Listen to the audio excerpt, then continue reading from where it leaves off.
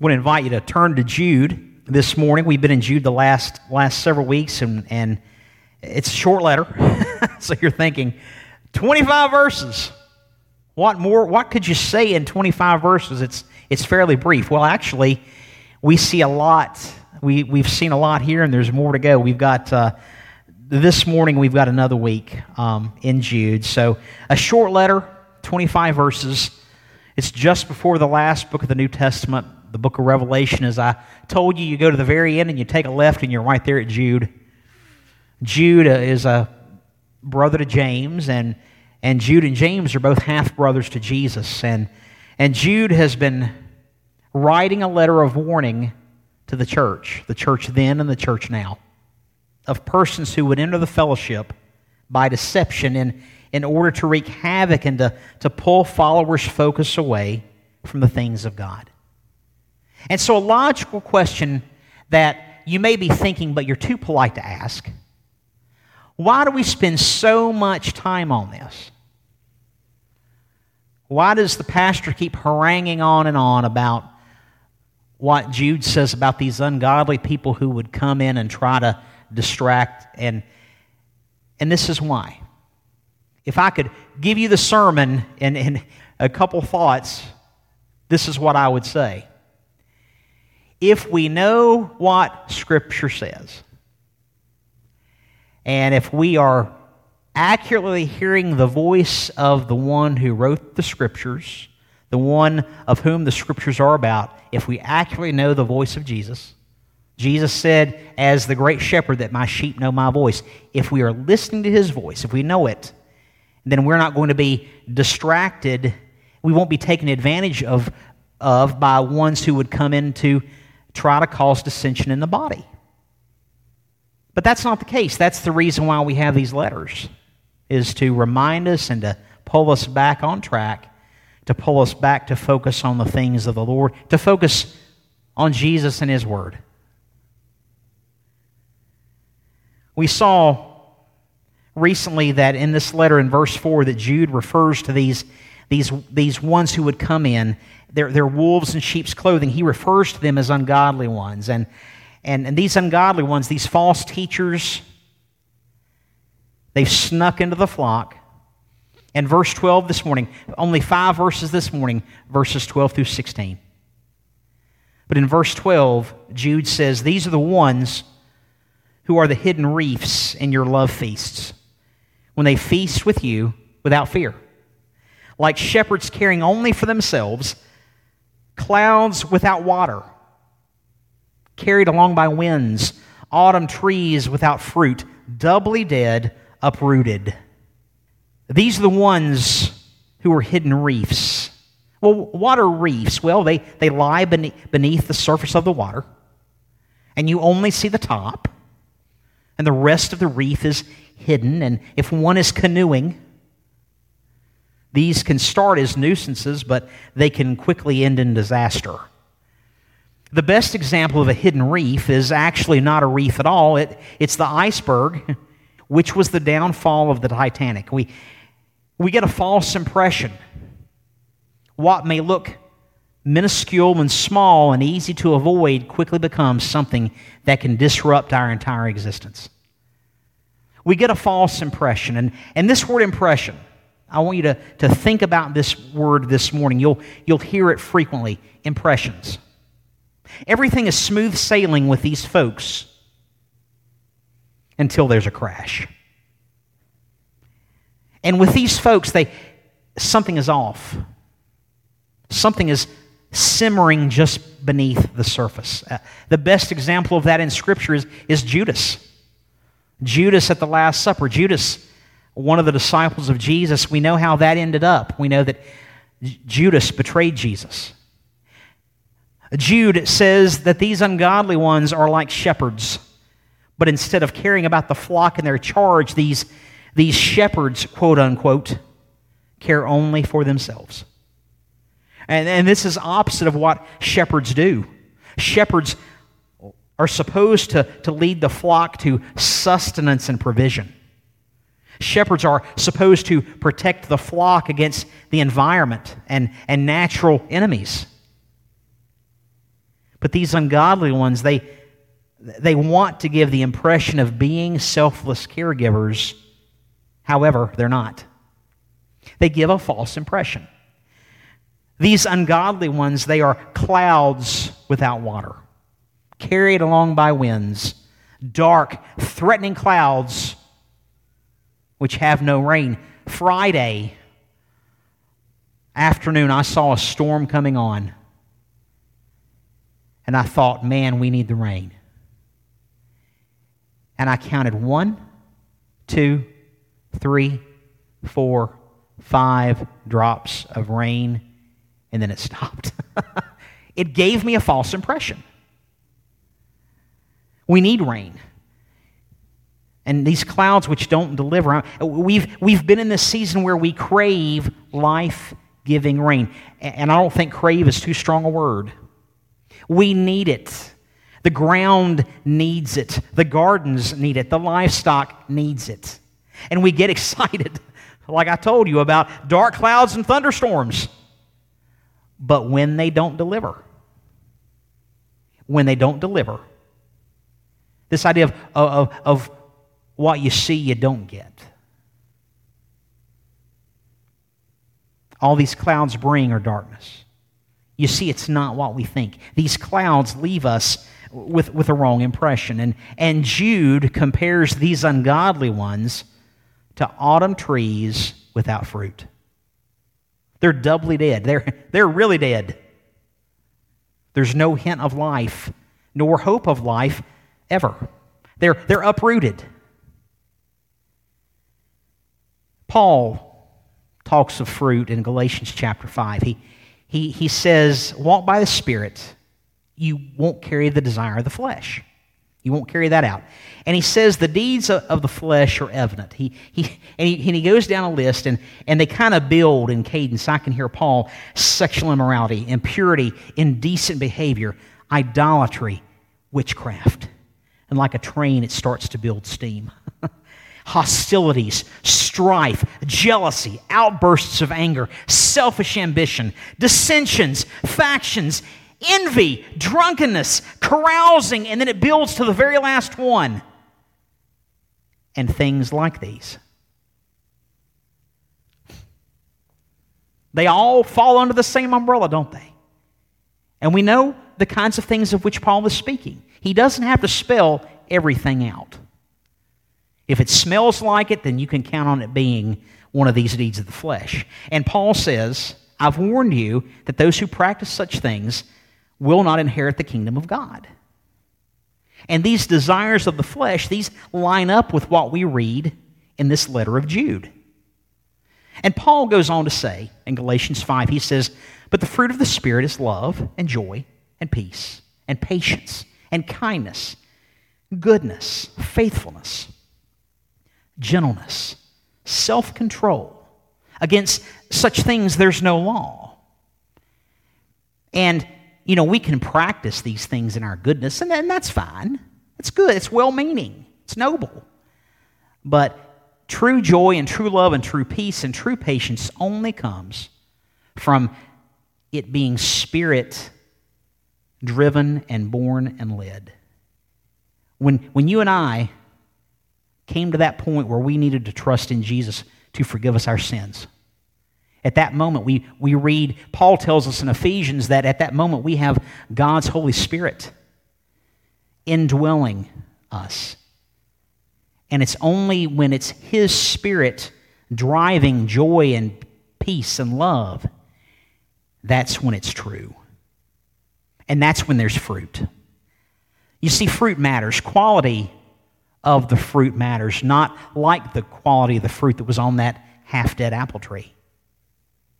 Jesus, the words of Jesus in Matthew 21. If you want to turn to Matthew 21 for just a moment, mark your place here in Jude, but Matthew 21, around verse 19, Jesus and the disciples, they're walking along, and they see this lone fig tree. And Jesus comes to it, and He finds nothing on it except leaves only. Jesus wants a fig. Now, I would probably be more about it if it was a fig Newton dipped in chocolate. Jesus wants a fig. And by the sight of these leaves, they're green and they're lush and it looks healthy. But upon closer inspection, there's a problem. There's nothing growing. The tree gives the impression of signs of life, but it's a false read. It's a false impression. And Jesus says to the tree, "No longer shall there ever be any fruit from you." And at once the fig tree withers. It's like Jesus is saying, you have all the signs of abundant life. Why are you not producing? This becomes for us an example of discipleship. We were talking about discipleship just a few moments ago.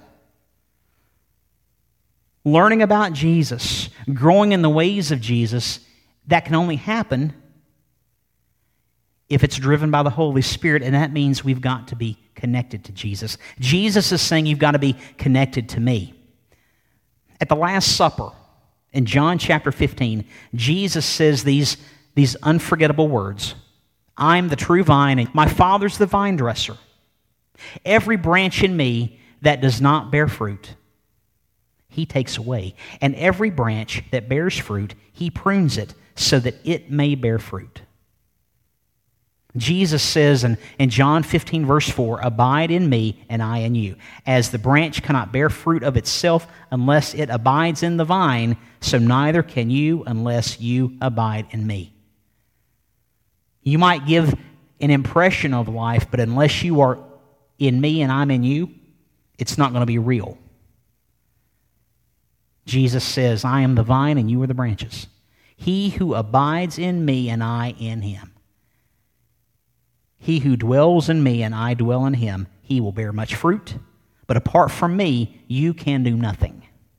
If anyone does not abide in me, he is thrown away as a branch and he dries up. And they gather them, and they cast them into the fire, and they are burned."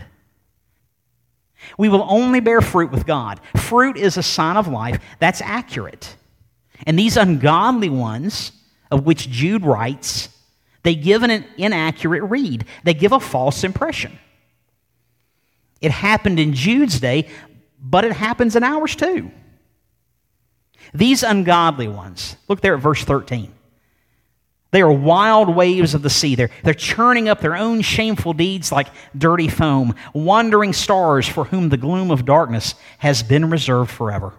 These wild waves, they're churning up foam and ugly things, dirty things. The wind picks up in the late afternoon at the beach and starts to churn that water. Calm, placid, midday water. You can float out there, and before you know it, you can drift way out because it's just so easy. But that calm, placid water becomes rough.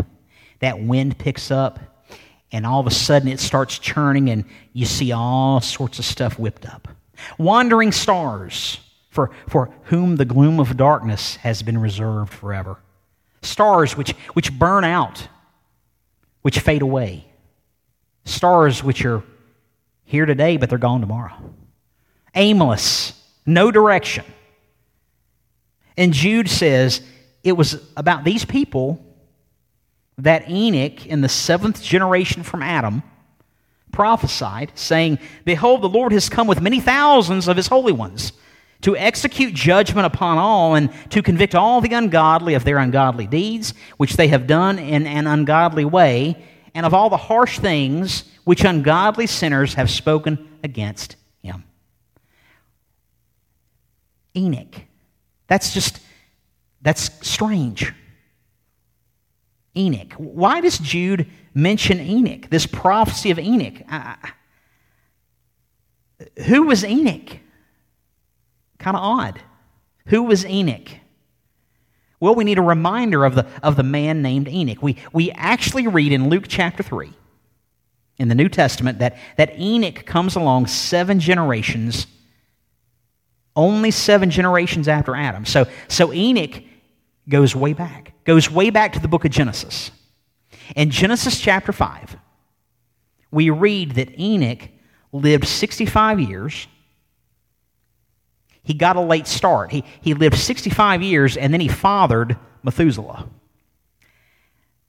And if you remember the name Methuselah, that's the one who lived the longest in the Bible, the oldest man in the Bible. Enoch is his father. Everyone lived longer in those days, and that's a discussion for another time. But we read in Genesis chapter 5, verse 22, that Enoch walked with God 300 years after he fathered Methuselah. And he fathered other sons and daughters, but all the days of Enoch were 365 years. And we read that Enoch walked with God, and he was not found, for God took him. That's interesting, odd, interesting. We go to the New Testament, to the New Testament letter of Hebrews. The writer of the letter to the Hebrews tells us the following about Enoch. By faith, Enoch was taken up so that he would not see death. And he was not found because God took him up, for before he was taken up, he was attested to have been pleasing to God. So Enoch was a man of faith. And that's what we know. We know that what Jude has shared of Enoch prophesied about these ungodly people. And he said that the Lord has come with many thousands of his holy ones to execute judgment upon all, to convict all the ungodly of all their ungodly deeds, for which they have done in an ungodly way, and of all the harsh things spoken which ungodly sinners have spoken against him, the Lord. Again, we hear things regarding coming judgment, which are hard to hear. We live life often not thinking about coming judgment. When I go to Kroger to buy a pound of coffee, I don't think about the coming judgment. When you go to put gas in the vehicle, you don't think about the coming judgment. But friends, the judgment is coming. If you're honest, you don't want to think about it. I don't want to think about it. But it is coming. If we believe what Scripture says, it's coming. We can't turn a blind eye or a deaf ear. And we hear these things about judgment. They're hard to hear. And Enoch, according to Jude, talks about these ungodly deeds, judgment against ungodly deeds, ungodly words, words spoken against the Lord. And we don't have a canonical, we don't have a biblical record of this reference to Enoch anymore. Just this is all we have. Scripture doesn't tell us any more about this account, this prophecy of Enoch. As we've seen, there's some things Scripture doesn't tell us. Scripture does tell us that Enoch walked with God, he was close to the Lord, and that he was taken up so that he would not see death. Not unlike the prophet Elijah. You know the story of Elijah, carried up to heaven in a flaming chariot. Enoch's relationship with the Lord is a unique one. And the writer of Hebrews tells us that Enoch was pleasing to the Lord. And so we're going to trust, because Enoch knows the Lord and Enoch has this prophecy, we're going to trust that prophecy. And this is another reason we can trust it. Even though we don't know every detail about it, we can trust it because it lines up with what Jesus would say in Matthew 16. In Matthew 16, verse 27, Jesus' words about judgment. For the Son of Man is going to come in the glory of his Father with his angels, and will then repay every person according to his deeds. Jesus, the Lord of life and the Lord of love, is the righteous judge. We need not forget that. Last verse this morning, verse 16. Jude says, "These are grumblers, finding fault, following after their own lusts. They speak arrogantly, flattering people for the sake of gaining an advantage." Jude tells us of these ungodly ones. He's compared them to hidden reefs, where we started today. He makes this comparison to hidden reefs, uncaring, self-serving shepherds. And he begins to build this. Clouds without water, dead autumn trees, wild waves, wandering stars, and these comparisons, they build through the prophecy of Enoch about bringing judgment.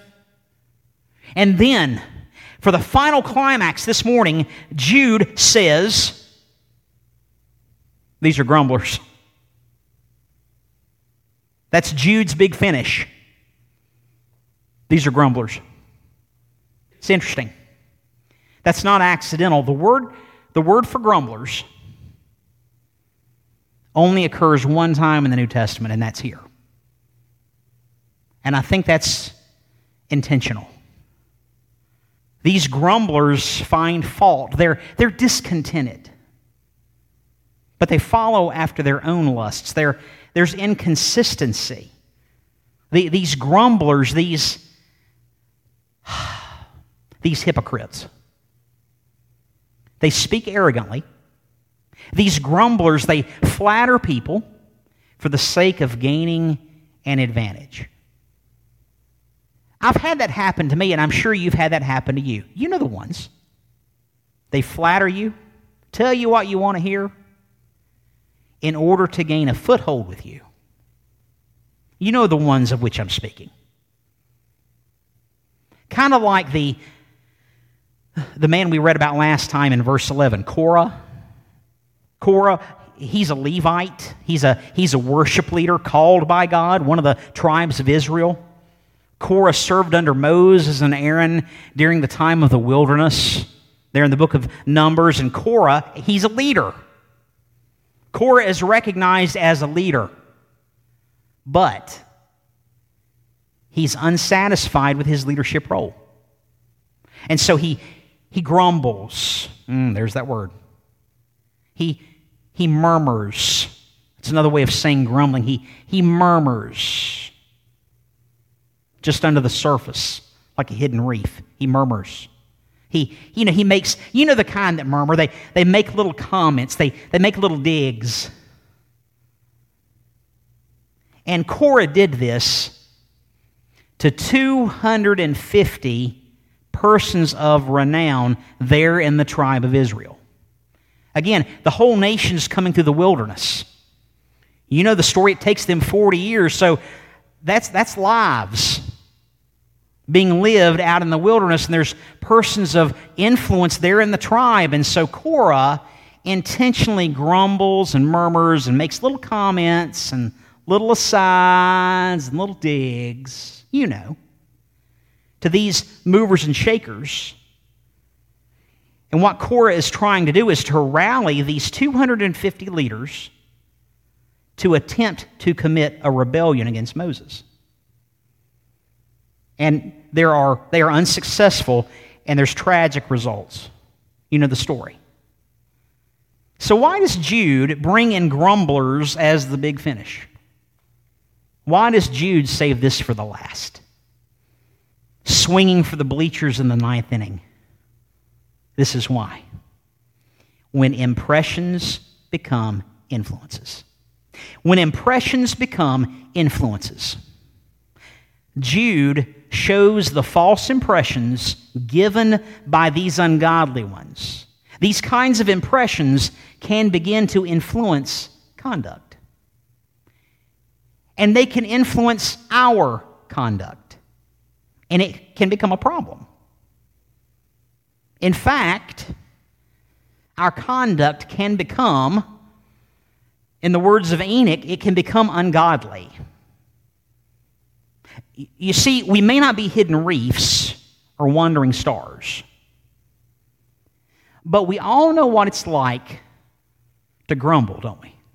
We know what it's like to complain when we don't get our way, or maybe we don't feel like we're being heard. Sometimes we refer to it as, well, we're just offering our opinion. We all have opinions, don't we? Like nostrils, we all have them. When impressions become influences, and if we're not careful due to our influencing behavior, persons will look at us and see if their first impressions of us were accurate. Do you know that? When we are heard grumbling, people say, wait a minute. I've never heard Jake grumble. What's going on? I've never heard him murmur. What's going on? And if you're like me, there have been times where I've been surprised. When folks show their true colors, it can be an eye-opener, can't it?